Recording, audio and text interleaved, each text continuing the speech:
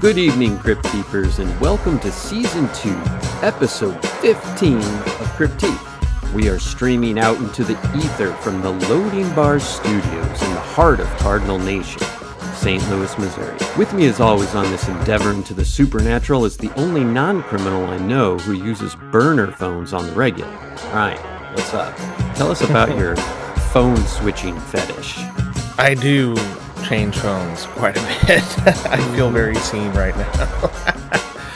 I have in a single year switched phones 14 times, not including like what we would call burner phones, and I do use a burner type phone for work purposes. Oh, yes, you do. And I actually dream of putting my sim in one of those punked MPO2s or whatever, the like super minimalist like basic phone that's just a phone, because old people can't learn how to use new phones. I don't think that's the point of, I think that one's more of like a statement, a fashion thing. But I am so tired of my phone. It's not a good look, but the other day I was just like walking through the kitchen, and my kitchen, there, like the edge of the kitchen, as a lot of houses probably do, there's a banister, and the stairs to the basement are there. And I was walking through that area, and my phone must have been buzzing every 15 seconds. And I just pulled my phone out of my pocket, whoop, tossed it down the stairs. It's carpeted, so the phone actually didn't break, but I kind of wish that it had. I just couldn't take it anymore, man. But how are you doing? Back spasms. Other than that, I'm doing great. So listeners, if you hear me grunt or anything during this episode, it's because my back is like all twisted up and all that good stuff. But you know what? It's going to take more than that to keep the truth from you guys. We would love it if you guys and gals would tell a friend about the show. Think of all the interesting conversations you could have. You can also send us case suggestions at cryptiquepodcast@gmail.com. That's CRYPTIQUE podcast@gmail.com. And that sounds like a long email address, but you'll get used to it. Send us some good stuff and we'll cover what you guys want to hear. And with that out of the way, what are we talking about tonight? We are talking about Helltown, Ohio, bitches. That's right. Hell yeah. Or the way you want it emphasized. No, that's perfect. So tell us about Helltown. Helltown is a specific area within the Boston Townships that borders the Cuyahoga Valley National Park. Cuyahoga. In fact, Cuyahoga. Where'd you get Cuyahoga from? I don't know. You're thinking of hookahs. Helltown is a specific area within the Boston Townships that borders the Cuyahoga. God damn, which is that? Hoga? Cuyahoga. God, now you got me thinking hookah. Helltown is a specific area within the Boston Townships that borders the Cuyahoga Valley National Park. In fact, it is one of the original Boston communities, originally named Boston Village. It found its new name as a result of the mass eminent domain seizure of homes in the region during the mid-1970s. The large number of vacant homes and other derelict buildings, a few disappearances, and word spread that Helltown was home to a satanic cult. There are so many urban myths, folklore, and paranormal locations in Helltown, Ohio that it's difficult to know where to begin. So what happened in Boston, Ohio that gave it the Helltown moniker? When it comes to spooky myths and actually confirmed events, you can take your pick of why the place in Boston Township, Ohio received such an ominous name. Boston was first established in 1806 and is the oldest town in Summit County.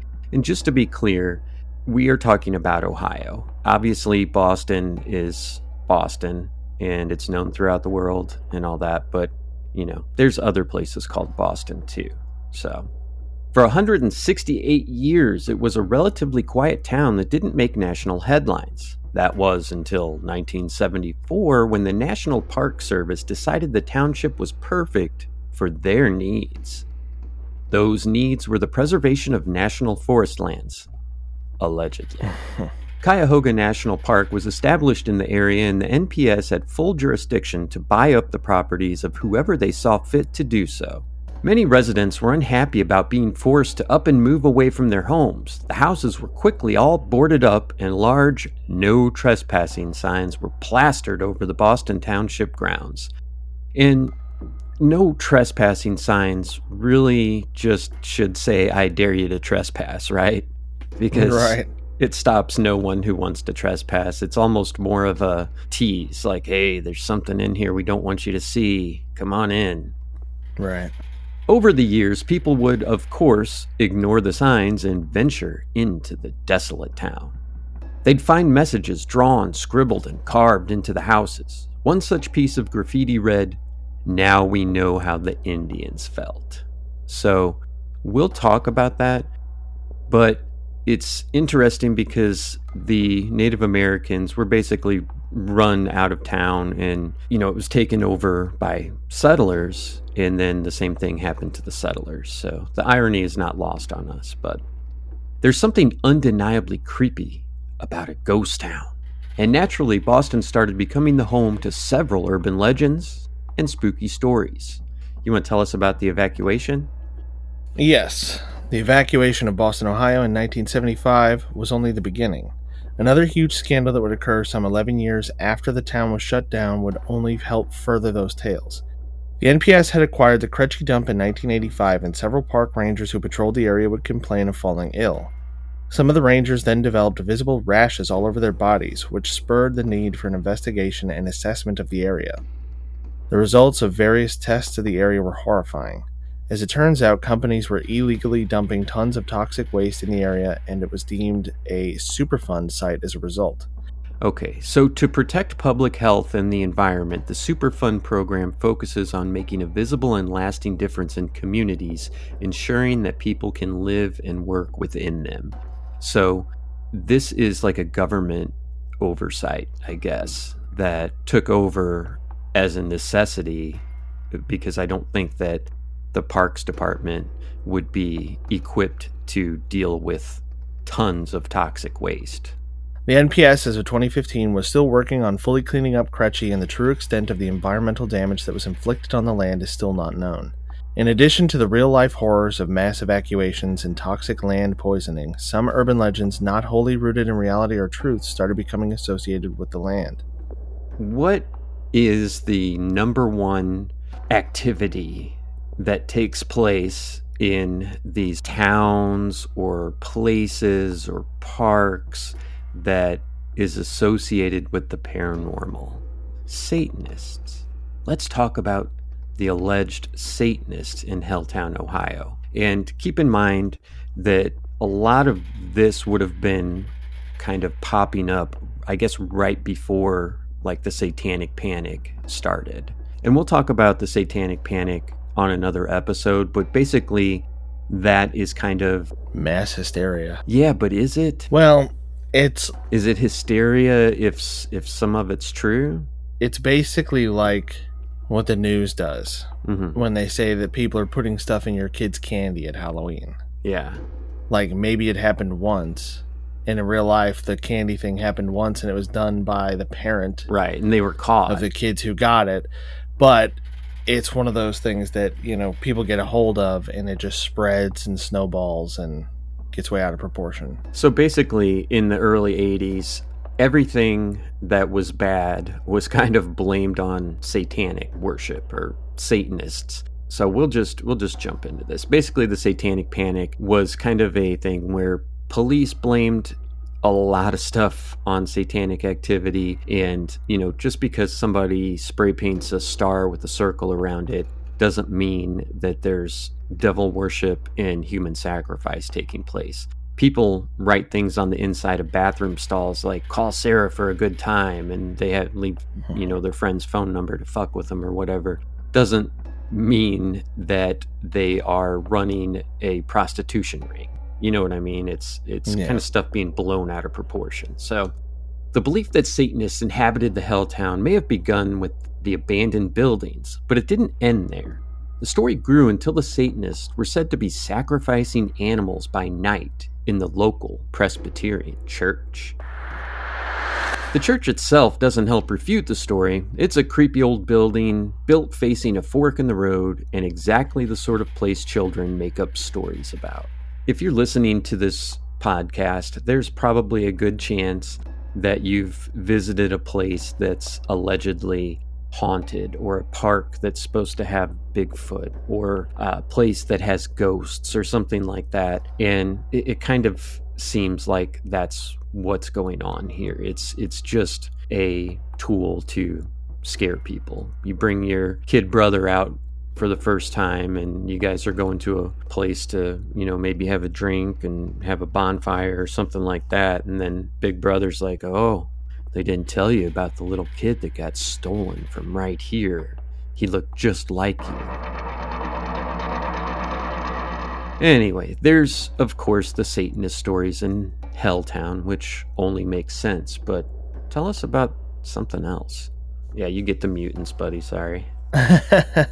As if Satanists weren't bad enough, the Helltown, Ohio myths take a definite turn towards the weird when you start hearing about the Helltown mutants.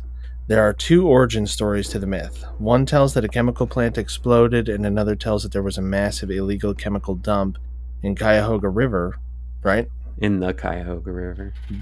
Cuyahoga River. There are two origin stories for the myth. One tells that a chemical plant exploded, and another tells that there was a massive illegal chemical dump in the Cuyahoga River just upstream from the area known as Helltown. These stories led to a massive 30-foot python, which you would think somebody might have caught on film by now, to a single hiker caught in the chemicals that mutated into a sort of half-human superpowered monster. Now hold on just a second. I have a question for you. So, you meet the devil at the crossroads, just like Robert Johnson in the Robert Johnson episode. And she says, hey, if you let me make you look like a mutant, like we'll say the guy from Goonies, I will give you a superpower. What superpower would it take for you to look like the guy from Goonies? Oh my God. I don't think I'd do it. No, I don't know what superpower would look cool if I looked like Sloth. Unless it was like, hey, you can make yourself look like anything.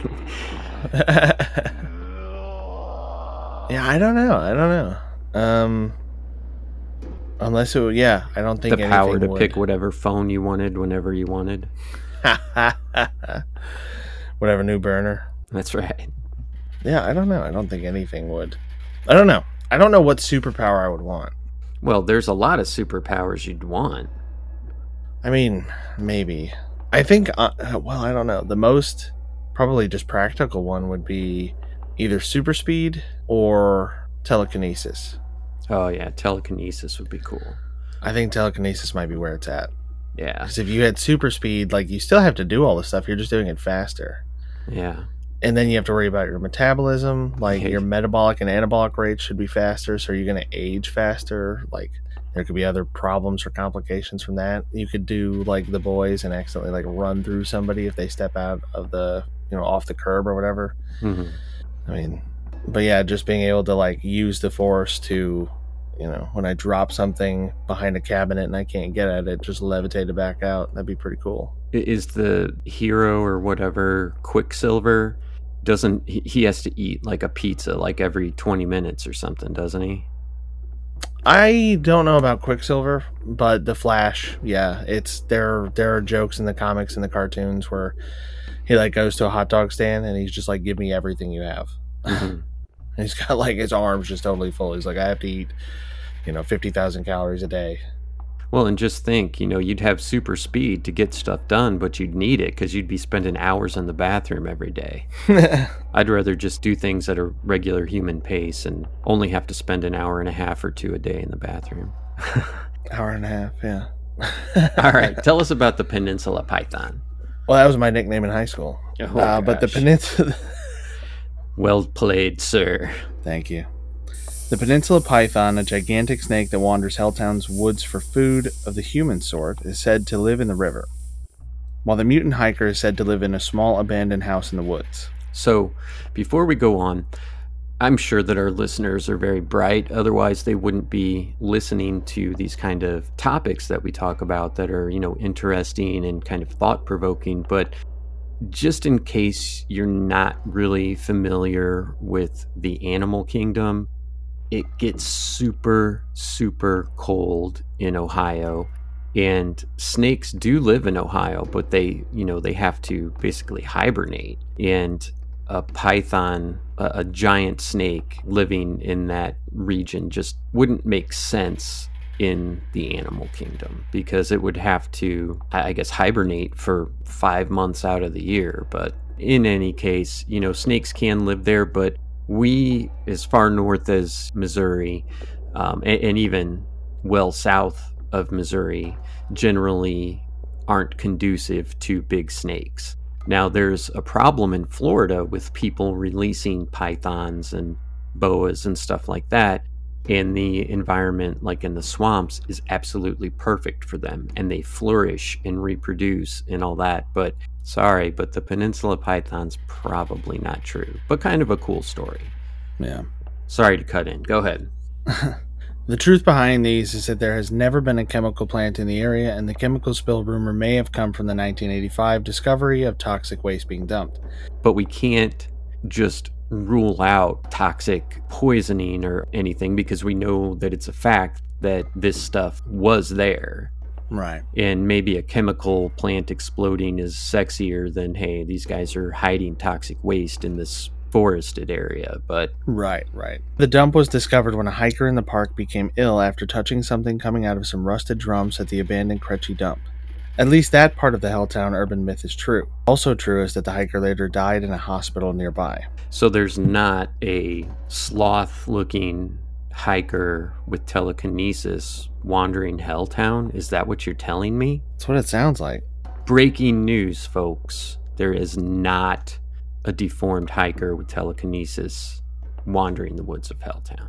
So, what else do they talk about? How about a crybaby bridge? Every place has to have a crybaby bridge, right? Sure. Seems like it. The Helltown Crybaby Bridge is a different matter. Although many have reported the sounds of a baby crying, the most notable occurrences on the Crybaby Bridge are of a physical sort. Reportedly, if you leave your car, you'll return to find it surrounded by children's footprints and sometimes handprints on the window. Now, we have heard stories about how you put your car in neutral somewhere, right?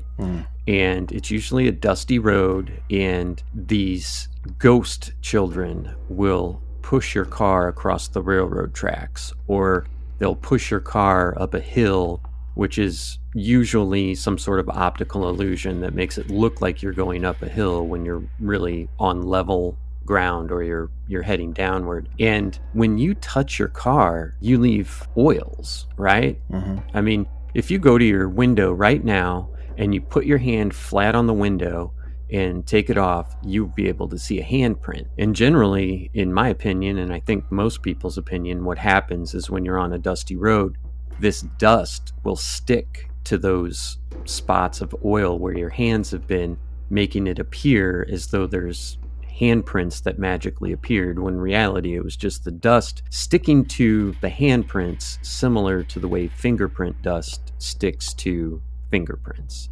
That's my take on it anyway. But more importantly, if you leave your car unlocked with the keys in the ignition, you'll return to find it running. There aren't many details to the origin story of Helltown Crybaby Bridge, just that a child was thrown from its edge and died below, which is most often the case with all crybaby bridges. So, after the break, Ryan is going to tell us all about the highway to hell and the end of the world. We'll tell you all about it after a quick break.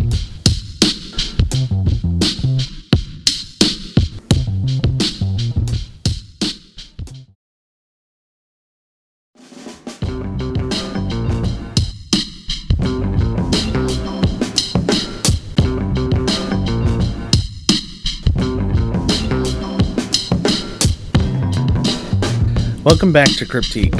The Highway to Hell is in fact a nickname for a specific stretch of Stanford Road in Helltown, Ohio, where the road enters a steep decline on a wooded hill. The road also narrows significantly at the entrance of the woods, creating a sharp drop-off, and at the end of the road, not visible from the top, is a barricade known as the End of the World. Today, the portion of the Highway to Hell where it enters the woods is closed to vehicle traffic. However, it wasn't always the case. Helltown legend has it that the road was once a popular target for cutthroats and thieves. Given the lack of visibility, the steep inclines and twists in the road causing drivers to slow considerably, the myth was that cutthroats would wait in the woods and hijack those driving by. The ghosts of their victims are said to be heard moaning from the surrounding woods throughout Helltown. And that could just be couples parking in their car. So Yeah, a little nookie in the woods. a little moaning here and there. So interestingly, to kind of, I guess, go along with this a little bit, there is a road that I used to have to take to drive my daughter to middle school. And it is very strange the way the wind acts in that area. I don't know why. I don't know how the geography of the land causes this, but you pull onto about a quarter-mile stretch of road and it feels different, and there is always like kind of an ominous wind blowing through there, and you can hear it in your car with the windows up and obviously with the windows down, but it's not likely that there's zombies moaning in the woods in this populated area, but geographically there are things that cause, weird sounds of wind and things like that, and it's very possible that that's where this moaning or whatever is being heard from. But in any case, you want to hear about the school bus? I'd love to hear about it. All right. The Helltown Highway to Hell myth certainly didn't diminish when one day in the mid-1980s an abandoned school bus was discovered along the road. While there are certainly numerous reasonable possibilities for how the school bus got there, you have to admit it has a certain creepiness factor to it. And this is Helltown, after all. This was made worse when residents of the area began reporting that they had seen a man, presumably living in the bus, which by that time was scheduled for removal by the county. The authorities put the bus under observation to deter vagrancy, but each night the shadow of a man smoking a cigarette in the bus would appear, and the bus would be found empty when the posted officers investigated. And just to be clear, in my opinion, there's ghosts all over the place. So just because Helltown may or may not be an extremely eerie, haunted area, it doesn't mean that this bus didn't really have a ghost in it. Yeah. A lot of this stuff I think is just urban legend, but it's very possible that there was a ghost staying in the bus. I mean, after all, if you spent 40 years of your life driving a school bus, that's the place you'd want to retire to, right?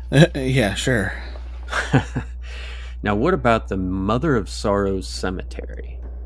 Despite that Mother of Sorrows is the English translation of the cemetery's proper name, Mater Dolorosa Cemetery has become the standard name by which it's called in most tales of Helltown, Ohio. The cemetery is about as eerie a cemetery as you'll find. Entirely hidden within the Cuyahoga Valley National Park just east of the peninsula, Mother of Sorrows Cemetery has been abandoned for the last 50 years and is now just a scattering of 20 or so tombstones in the forest.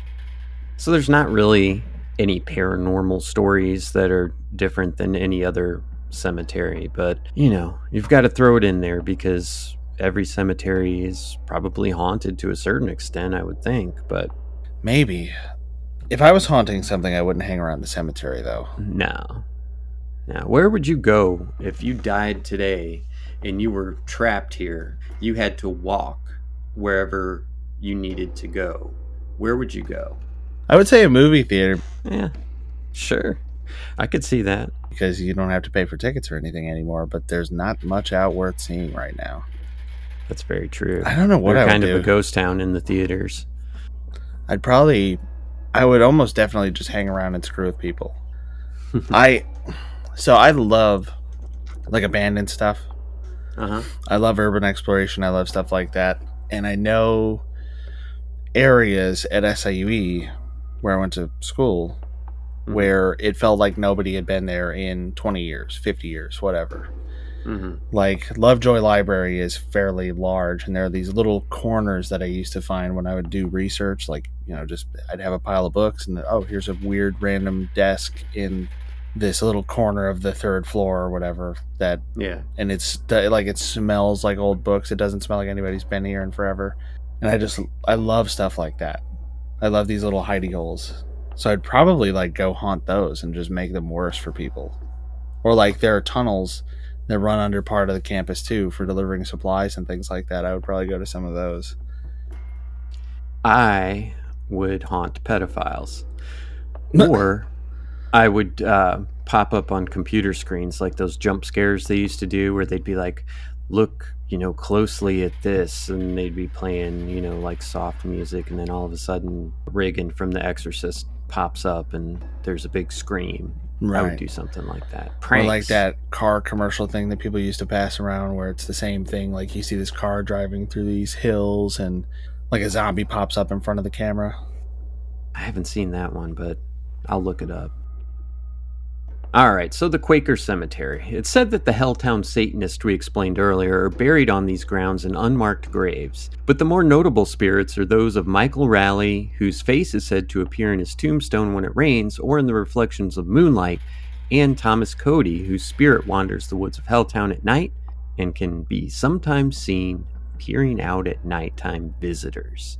So that's kind of scary, but I almost feel like they're saying that Michael Raleigh and Thomas Cody were Helltown Satanists, and I would hate to, associate somebody's name with satanic activity who was completely innocent. I think that just kind of runs along with the kind of urban legend lore of the area, and whenever you can add names to a story, it adds a little bit of legitimacy, so I think that's maybe why these guys are kind of thrown in there. Or it could be that you really do see their faces and their tombstone and spirit in the woods. So I don't know, but to me it seems kind of like another urban legend. But yeah, it's an oddly specific one too. Mm-hmm. And we haven't been there, but I would love to take a trip there. You can go there. It's not closed off despite the chemical spills. Your government doesn't care that much about you that they would say, no, there's chemicals in the area, you can't go in there. Like, go ahead, check it out, see what you can find. All right, what's next? Depending on who you ask, there are 2 abandoned structures in the Helltown Woods that play the part of the infamous Cabin in the Woods. The story of the Cabin in the Woods tells that somewhere in the forests of Helltown there is an abandoned residence that when approached, a heavy fog will set in, sealing it off from the outside world and making it impossible to navigate the terrain. Some claim that the cabin is a specific house not far from the highway to hell. However, this house has recently been restored and is currently the residence of a family of 4. The other structure is pointed to as the Helltown Cabin in the Woods and is actually a barn. The barn, of course, pulls in the satanic cult myths from before, but also includes from time to time stories of red eyes that appear in the fog. The fog itself is actually a reality, and although it ups the Helltown creepy factor by about 1,000 degrees, it is in fact perfectly natural. Cuyahoga Valley National Park is home to one major low-lying river, about a dozen smaller offshoot streams and creeks, and more ponds than you could count. Under very common circumstances, the Helltown forests are covered in fogs put off by these waterways. So I think what we're seeing is kind of a perfect storm of urban legends. Yeah. Helltown has everything, right? Everything. We'll talk about a little bit more, but at the end, I think we should talk about what's missing, because it ain't much, right? Yeah. There have been a number of visitors to Helltown that reported being chased by a hearse, and as it turns out, there was once a resident of Helltown that owned a hearse, which you would think that most towns that were big enough to have a funeral home would have a hearse. I can't imagine any of the towns that I've been to don't have hearses, but in any case, it's part of the urban legend, so we'll talk about it. I'm sure he didn't appreciate the constant attention when people started accusing him of chasing them in it, and that would be kind of creepy. You see a hearse, especially, like a Ghostbusters hearse. Yeah, the old school, 50s Cadillac look. Yeah, something like that chasing you down. And, we've seen that. Speaking of Scooby-Doo, people getting chased in hearses. Yeah, it's a cliche or a trope. A cliche, yeah, trope. There was allegedly a place called the Athens Lunatic Asylum in Helltown, which, of course, every great urban legend has a lunatic asylum somewhere, right? All of these places, including Zombie Road that we've talked about, actually has or has had at some point a lunatic asylum, or what we would call, a mental health facility. Zombie Road, where I grew up, there actually was a long-term mental care facility, I think would be what you would call it. And there was one time where I think a bloody like hospital gown was found in the woods. And of course, you can imagine the stories that arose when that had been found. So there's also a set of rail tracks that runs through Cuyahoga Valley National Park, and it's said that where the tracks cross the Cuyahoga River, the headless phantom of an early 1900s train conductor can be seen by the water beside the bridge. No word on how he lost his head. There's really no backstory here, just a headless train conductor hanging out by the river in Helltown. As you do. As you do. Yeah, I mean, what else are you going to do? You can't see where you're going. Right. You know what I mean? It's not like your nipples turn into eyes and you just walk to wherever you want to go. You like that Guillermo del Toro monster thing, the one that has the hands, the hands with eyes in the palms? Oh, yeah, that was scary. We're talking about Labyrinth, Pan's Labyrinth, or something like that. Yeah, Pan's Labyrinth. Yeah, that's a pretty cool movie. It's not unbelievable, but it's pretty neat, and especially for the time, it was very like visually remarkable. Maybe. Yeah, I should just let you talk. You have so much better descriptions than I do. Anyway. Lastly, the same barn mentioned earlier is often included in another legend that tells of a slaughterhouse where numerous versions of, quote, bad things happened. And, yeah, I mean, bad things happen in a slaughterhouse. You know, we all love a hamburger or chicken, whatever, turkey sandwich, but it's not pretty what happens, and that's why it's kind of kept separated from all of us, so...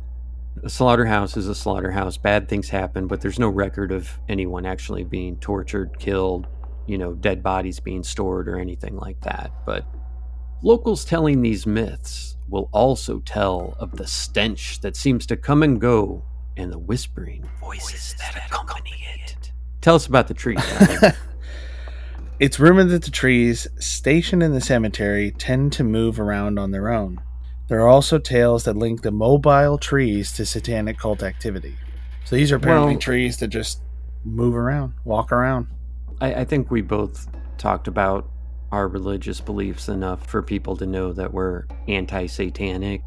But I think if I was a Satanist and I was trying to conjure something up for myself, I really think that, you know, most Satanists that do practice rituals or ritual magic or anything are looking for things that we would consider to be very shallow, like, hey, I really want to win the lottery, Satan, can you help me out? Or, hey, Lucifer, this chick in my third hour is hot, I really want her to get moved, you know, her seat to get moved next to mine, or something like that. I can't imagine like Aleister Crowley being like rubbing his hands together like, we've got to get these trees to move, they're just sitting there. What the fuck?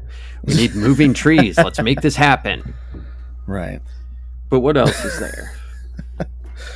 I'm thinking about Austin Powers now, where Dr. Evil's talking about his father, and he's like, he would accuse Chestnuts of being lazy. He talks about how his father was like crazy.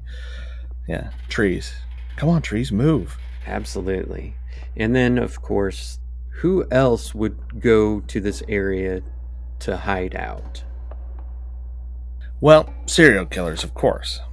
Of course. Where there are ghosts, demons, and evil spirits, there must undoubtedly be serial murderers. There are stories about serial killers waiting on the end of the world road. Usually the stories include a killer wielding an axe. Sometimes the legend talks of a serial killer from the past whose ghost is now roaming the woods. Alive or dead, the supposed murderer is never caught. Now, all this being said, all this that we've covered as kind of a fun topic doesn't mean that it's not haunted. It doesn't mean that there's not bear. There could be wild boar, perhaps. Probably venomous snakes in the summer. So there is inherent danger anytime you walk into the woods. But the totality of everything that we've covered, to me, takes away from the possibility that any of it was real. Now, if I came across a story, and I have come across stories where parents have thrown their children to their deaths. If that was the story and we could verify it, then I would say, yeah, maybe there's a real crybaby bridge and the place is really haunted. But I think the fact that it's kind of like a little kid telling a story, they start off like, well, I rode my bike to the park, and then at the park I was playing on the swings, and then I jumped off the swings, and then I realized I could fly. So I flew to the back of the park where I saw a Bigfoot, and the Bigfoot was riding a dinosaur, and he pointed out a pterodactyl. You know what I mean? It just the more you add, the less credible it becomes, in my opinion. Right. But, like I said, that doesn't mean that it's a safe place to go, and it doesn't mean that it's not haunted, and the chemical burial issue is a real thing. That's verified, and that's really evil in itself. To think that a company, corporation, whatever, would, and we know they do, say, you know what, I'm not going to worry about the environment. I'm not going to worry about keeping people away from this dump site. It's just so much cheaper if I just buy 20 acres at the back of this park and we bury all our shit there and hope nobody finds it. Yeah, why would I dispose of it properly when there's a perfectly good abandoned town right here? For the most part, people probably stay out. But, the more that you add to a story, sometimes the less credible it becomes. So, we're not... if you're out there and you've experienced something in Helltown, shoot us an email. We're not saying that there's absolutely nothing going on there. We're just saying that this multitude of things that we're talking about probably aren't all accurate. Right. Do you have any final thoughts on that? No, I don't. I agree with you, though, that the extent of these stories and kind of the specificity of what people have seen makes it tough. Yeah. But the idea of seeing the shape of a man like smoking a cigarette or whatever, like I'm assuming you would see like the silhouette with the ember or whatever. Like that's that. What I got. Yeah, that sounds feasible. And creepy. Like, I like the idea that I can totally buy that somebody saw that at some point, or the police were camped out watching for somebody and we're seeing that in this old bus, or that people have seen what looked like a headless figure. But I don't know, they're a little bit too specific, and I don't totally buy the ones where it's like, if you go this time to this spot, this is what's going to happen. Yeah. I did look up a couple sites that talked about the man in the bus, and never did I hear anything about people smelling cigarettes, which is a common theme in ghost hunting. You hear about this lady died of tuberculosis in this room, and her favorite scent was like rose petals, and you can smell the rose petals. Or grandpa used to smoke a pipe in the den, and he died a couple of years ago, and now we're smelling pipe tobacco, that sort of thing. And if you're not a smoker, you can tell when somebody's smoking within 100 feet of you. I mean, You can smell it.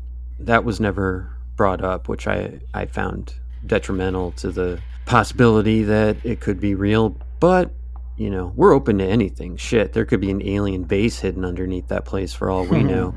And some of this stuff could be real, and the powers that be put out other things to make it seem as though, none of this could actually be happening. So that's always a possibility too. But let us know what you guys think. It would be a fun place to go check out, just like you said, for, the urban exploration, or in this case, rural or suburban exploration. It would be fun. So that's all we've got for you on Helltown, Ohio. And we should mention it's free and legal to go into Helltown to investigate on your own if you want. It's about 30 minutes outside of Cleveland. So, hey, you're going to visit the Rock and Roll Museum, maybe go check out Helltown. Yeah. I don't know. What do we want? That's what you guys are probably asking yourselves. What do these guys want? We want you to tell a friend about the show. Check out Movie Hell and Exploring Evil, and email us at cryptidpodcast@gmail.com. Good evening, Crypt Keepers.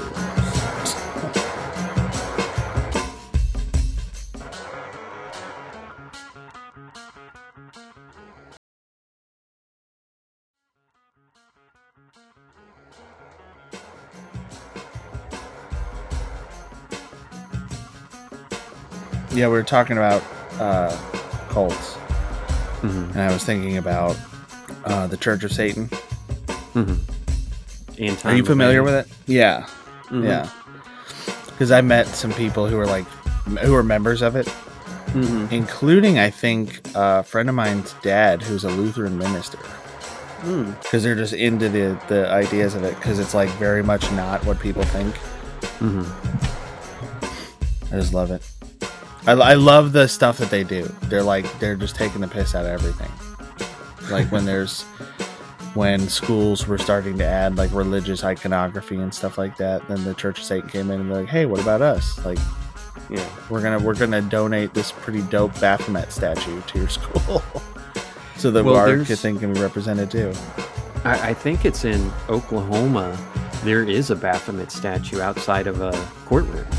Crazy, huh?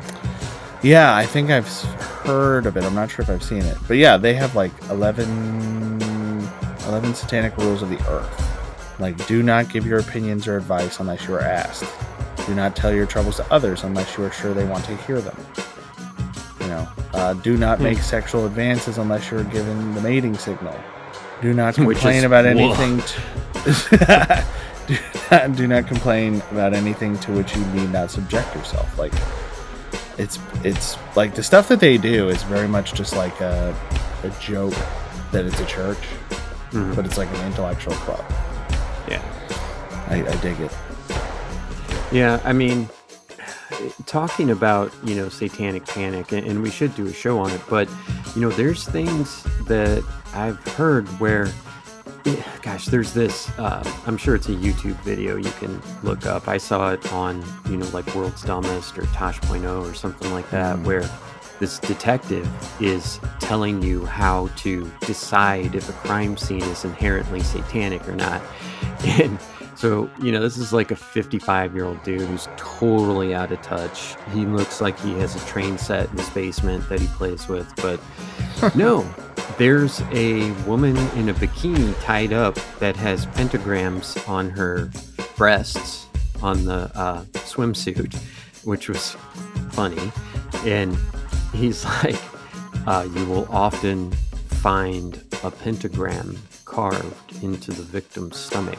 And it's like, this is just fucking TV show shit, dude. This isn't legitimate investigation.